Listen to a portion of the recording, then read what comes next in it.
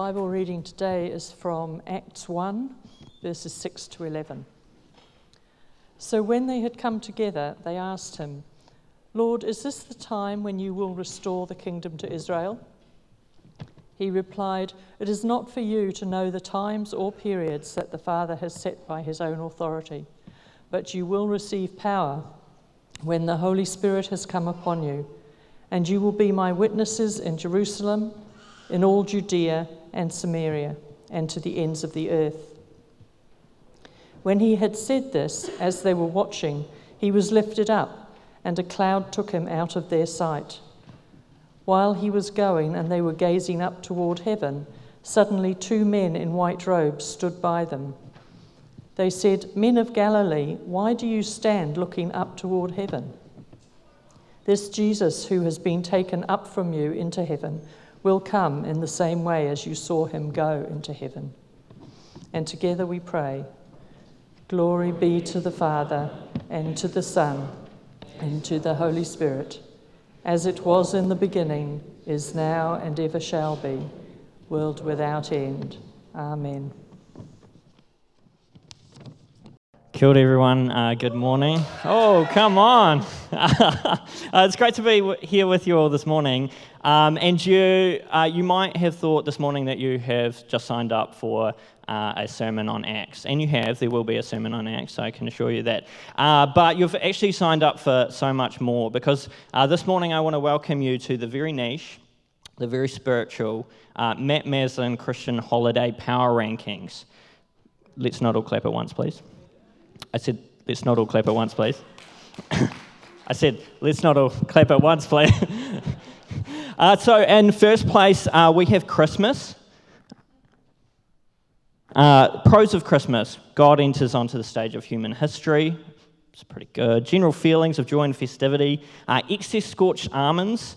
I'm genuinely not sure I have a scorched almond outside of December. Spiritualized gluttony. Because when else can you turn gluttony into a spiritual practice? Cons, Lynx Africa gift packs from your auntie. A con because it smells like the devil, but also you've still got your 3 sets from last Christmas.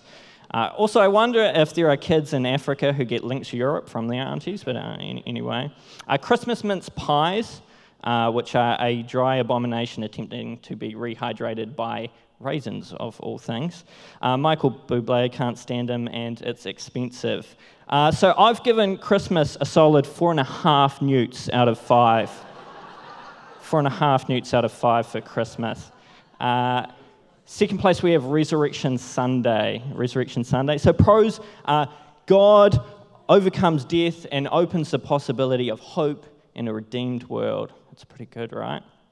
Solid amount of carbs as well. Easter buns, resurrection buns, lots of buns. He has risen, and so has my cholesterol. You don't have to visit extended family, which for some of you, that's a con, but most of you aren't from Gore like me, although a surprising amount of you are. Cons, when is it going to be? Who knows? It changes every year. I lose track of it. The Easter Bunny is kind of freaky. I don't know who came up with the idea of a mammal that presumably lays foil-covered chocolate eggs, but that doesn't sit right with me, you know. And it's mostly a morning-based celebration, which I'm really not sure I can get behind. Still a solid Christian holiday. This one gets 4 newts out of 5 from me, just a 4 though. Third place, we have Good Friday. Pros, great pro. God connects with the deepest parts of human suffering and submits himself to the darkest powers of the world in order to overcome them, which is pretty great. Also, a great way to end the working week on a Friday. Cons, bit gory, isn't it? Kills the vibe. Mel Gibson. I got a whole year not thinking about Mel Gibson, and then every Easter, there he is again. Anyway, so Good Friday gets 3.5 newts, or 3 newts it looks like, out of 10. And look, I don't actually have the time this morning to go through the whole liturgical calendar and rate them using a newt system, the newt metric system. I think that's going to stick, eh? So let's just skip right to the bottom of the power rankings, where we have the Ascension. The Ascension expects very little of you. You don't have to rush out and go buy a Ascension card from the supermarket. This one really flies under the radar. Roswell vibes. If you're into alien abductions, then this feels loosely related. Cons. No one actually celebrates it. Well, actually, no, that's not true. Phil Halstead told me that in Germany, people do celebrate it. They get a day off and they eat sauerkraut. But to me, that just sounds like that could be any day in Germany, so I'm not sure I buy that. No one knows what it is, or at least maybe you've heard of it, but we don't often reflect on its meaning, certainly not as much as we do with other parts of Jesus' life and ministry. So the Ascension, for me, just gets the 2 newts out of 5, just the 2 newts out of 5, because Ascension by far is the least understood and most under-celebrated event in the life of Jesus. And I want you all to be very honest with me now, be honest Christians. Raise your hand if you genuinely knew it was Ascension Day on Thursday. A couple of you. And keep your hand raised if you celebrated that. Okay, cool. You see, this reality makes theologians very, very sad. Very, very sad. So let's listen to some sad theologians and biblical scholars. Patrick Schreiner, he says, debates have typically centered on what Christ's death accomplished and whether the resurrection is historically verifiable. Meanwhile, the Ascension sits at the end of the couch, completely ignored. Aww. Michael Bird says, the Ascension is the poor cousin in the family of the work of Christ. These theologians are really stretching their capacity to make good analogies here. But evangelicals celebrate Christmas and Easter, sometimes even Pentecost, but Ascension Sunday is pretty much a non-starter in the evangelical liturgical calendar. And Marva Dawn says, the doctrine of the Ascension has become an enigma, if not an embarrassment. These theologians are very sad, and they're lamenting the neglect of the Ascension because it is in reality one of the most significant moments in the life and ministry of Jesus, and one that has huge implications over our spiritual life today. Listen to what our namesake, St. Augustine, says about the Ascension. He says, the Ascension is that festival which confirms the grace of all the festivals together, without which the profitableness of every festival would have perished. And what Augustine is suggesting here is that the Ascension is that on which everything else hinges, that the incarnation, life, death, resurrection would actually cease to be profitable to humanity without the Ascension. So what is the Ascension, and what difference should it make in our lives as we try and participate in this revolution that Jesus has unleashed on creation? As we heard in today's text, 40 days after the resurrection, Jesus is with the disciples, and he physically leaves the disciples. He doesn't go to the dairy. He takes off into the sky up beyond the clouds, and he's gone. Our encounter in Acts doesn't go too much into where Jesus is going, but we just hear that he's going to heaven. But later in Acts 2, we hear the clarifying statement that Jesus actually gone to the right hand of the Father. And this royal language is royal language, and it's suggesting that Jesus' ascension isn't merely about him moving upwards or towards a location, but rather that he has ascended to a throne to rule over the cosmos, that Jesus is essentially having a coronation ceremony in front of the disciples, demonstrating that he's going to take up rule and power in a new way. Jesus is showing the disciples that his rule is being established and he's ascending to the throne to be at the right hand of the Father. But even still, what does the ascension actually mean for us? Well, first of all, the ascension draws us into the life of God. And perhaps a helpful way to contrast the ascension is with the incarnation. While the incarnation is about Jesus reaching into the depths of humanity, taking on all of human experience, describing even the hell of humanity, descending into the hell of humanity, the ascension is Jesus pulling us back and drawing us back into the life and presence of God. God entered the life of humanity, and now humanity is entering the life of God.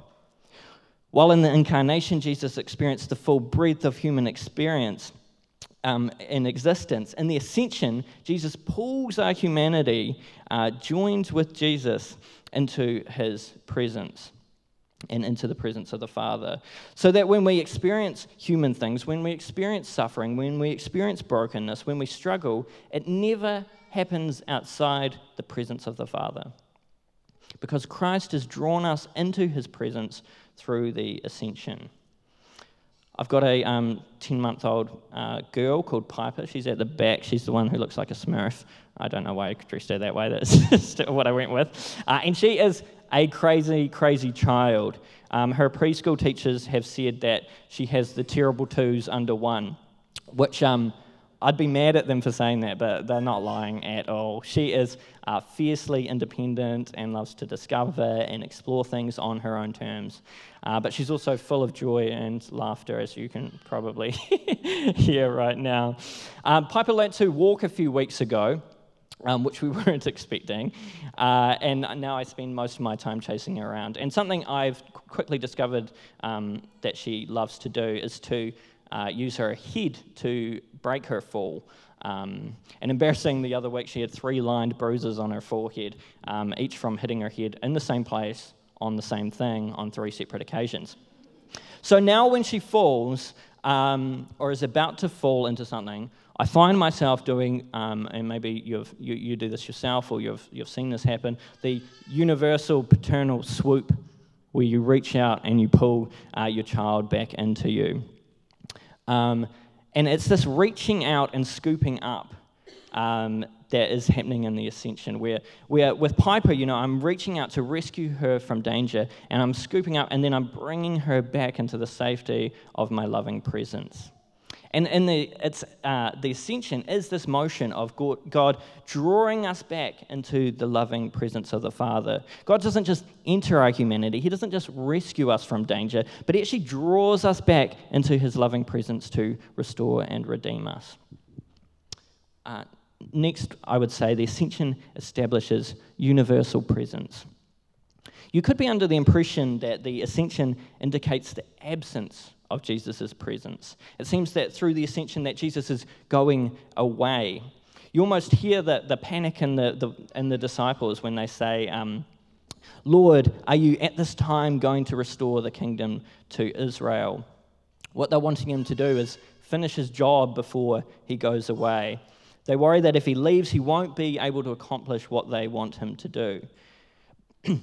But instead, Jesus promises that with the power of his Spirit, they will go to the ends of the earth. You see, for the disciples, if they wanted to be in Christ's presence, they had to physically follow him around. But actually, the ascension marks the function of Christ's presence in a powerfully new way. Pete Greig puts it this way: Christ's ascension means that he, who was once at one time in history somewhere on earth for something or other, is now everywhere for everyone forevermore. So in reality, the goodbye of the ascension actually becomes a greater hello. Ben Myers puts it this way: when the New Testament writers speak of the ascension, they are not describing Jesus' absence, but his sovereign presence throughout creation. He's not gone away, but has become even more fully present. His ascent to the right hand of the Father is his public enthronement over all worldly power. I love this work of art done by the Aboriginal artist Shelley Purdue because it communicates this paradox of how in the ascension there is actually presence, that Jesus is not fleeing our world but entering into the depths of it in order to exercise his loving authority over and within all of creation. Rowan Williams, a very good Anglican, puts it this way. He says this: Jesus hasn't gone away. He has gone deeper into the heart of reality, our reality and God's. He has become far more than a visible friend and companion. He's shown himself to be the very center of our life, the source of our loving energy in the world, and the source of our powerful, trustful waiting in God. Now, if you want to be in the presence of Christ, you don't have to follow Jesus around Galilee. God has broken down the restrictions of time and space and is now powerfully present to all who call on him. The question of the ascension isn't where is Jesus, but where isn't Jesus? And this signals a shift from Jesus' powerful earthly ministry to his powerful ministry through the church. And so the revolution of God's kingdom is unleashed, not by us merely trying to emulate someone who lived 2,000 years ago, but it's detonated in the hearts of his people through this power of his Spirit. Next, I would say that the ascension establishes the rule of Christ. The ascension establishes the rule of Christ, and Christ invites us to co-rule with him as well. When Jesus goes to the right hand of the Father, he also draws us in with him so that we rule with Christ. Listen to what Ephesians 2:6 says. God raised us up with Christ and seated us with him in the heavenly realms in Christ Jesus. What does this mean? Well, it means that Christ is the kind of king that shares his power with his people. This is not normal kingly behavior. Kings hold on to power and to rule. I can't be trusted to even run the bank in Monopoly. I turn into a menace that holds on to power for dear life. But not Jesus. He's the kind of king who shares his power with his people. Jesus unites himself with humanity and gives us the dignity to have true causal power in the cosmos to bring about God's kingdom with him. I think a lot about the kids I used to work with in the Salvation Army in Christchurch. And one of them, who I'll call Ryan, especially plagues my mind. I mentored Ryan, who was about 9 years old at the time, before the funding for my program ran out. And Ryan was a deeply troubled and neglected child. Despite being 9 years old, he was developmentally delayed and sometimes would soil himself at school, which would cause all kind of social issues, as you can imagine. One day, I noticed he wasn't connecting with me as he normally did, and found out that his mother had actually been selling or taking his ADHD medication. I got called into a meeting one day to discuss the fact that they had found that the only thing he had in his lunchbox was a single can of beer. The last time I saw Ryan, I wasn't working with him anymore, but I bumped into him at his new school, and he ran up to me with a really disarmingly chirpy look on his face and said, "Hey Matt, did you hear about what happened to my mum?" I said, "No, tell me." And he said very plainly, "Oh, she died in a house fire." And he was so blasé about it, I wasn't sure to believe him, and he did have a reputation for telling a lot of lies. But on the way home, I drove past his house, which I had visited a number of times, and saw the burnt-out remains of his home. Ryan's life was very hard, and it was full of bad news. And so when I think about the ascension, when I think about any theological doctrine, I go, what's the good news for him? Because if it's true for us, then it has to be true for him too.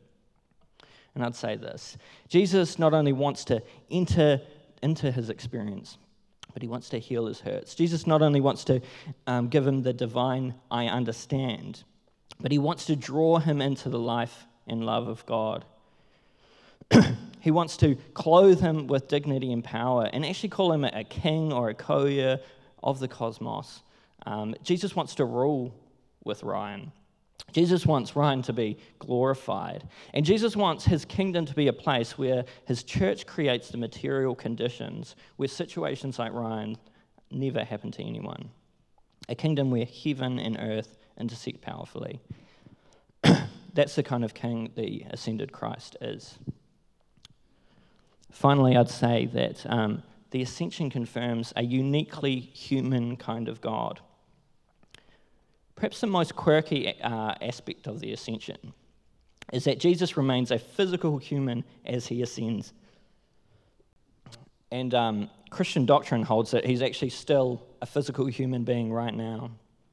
So Jesus didn't just dissolve and dissipate into a spirit form over the earth, but remain truly human. N.T. Wright puts it this way: there is a human being at the helm of the universe. The Heidelberg Catechism declares, we have our own flesh in heaven. And one early church father said, now dust sits at the right hand of the Father. When we pray to the triune God, we are praying to a physical human being, the God-man Jesus. And beyond the weirdness of this claim of the ascended Christ being a physical human, the reality is that Jesus can truly empathize with our human situation, not just as a memory, but as a present mediating reality. That Jesus as a physical being paves the way to bring our whole selves into the transforming life of God. And while we often can encounter terrible forms of humanity, Jesus' humanity is a hope that humanity can actually be transformed and restored.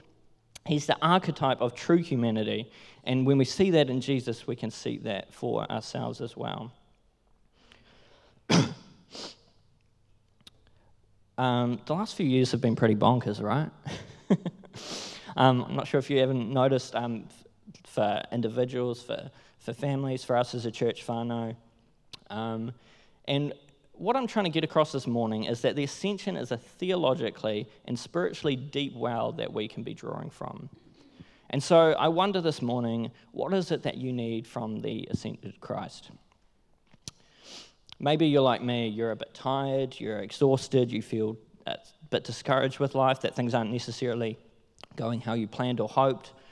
And so maybe what you need is to be drawn in by the ascended Christ into the loving arms of the Father. Maybe you've lost ambition, maybe you're feeling apathetic or cynical about the church. Maybe what you need is a reminder that you rule with the ascended Christ. Christ has given you the power and dignity to enact his will in the world, and that everything you should do should be shaped by this reality.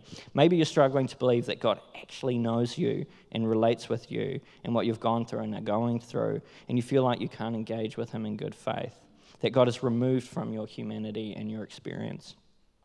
Maybe you need a fresh encounter with the ascended Christ, who is a human being at the helm of the universe, steeped in human experience, suffering, and can genuinely empathize with you. At the very least, my hope is that I've taken the ascension from 2 newts to 3, and that we can make the ascension great again. Let's pray. What a way to finish. I totally regret doing that. I'm sorry. God, we acknowledge that you are King, that you rule this world, that the world is securely in your hands and that you are guiding it to a good end. But you're not a dictator. You actually want us to rule with you. Your kind of power is a different kind of power in the world. It's a sacrificial kind of power that brings life.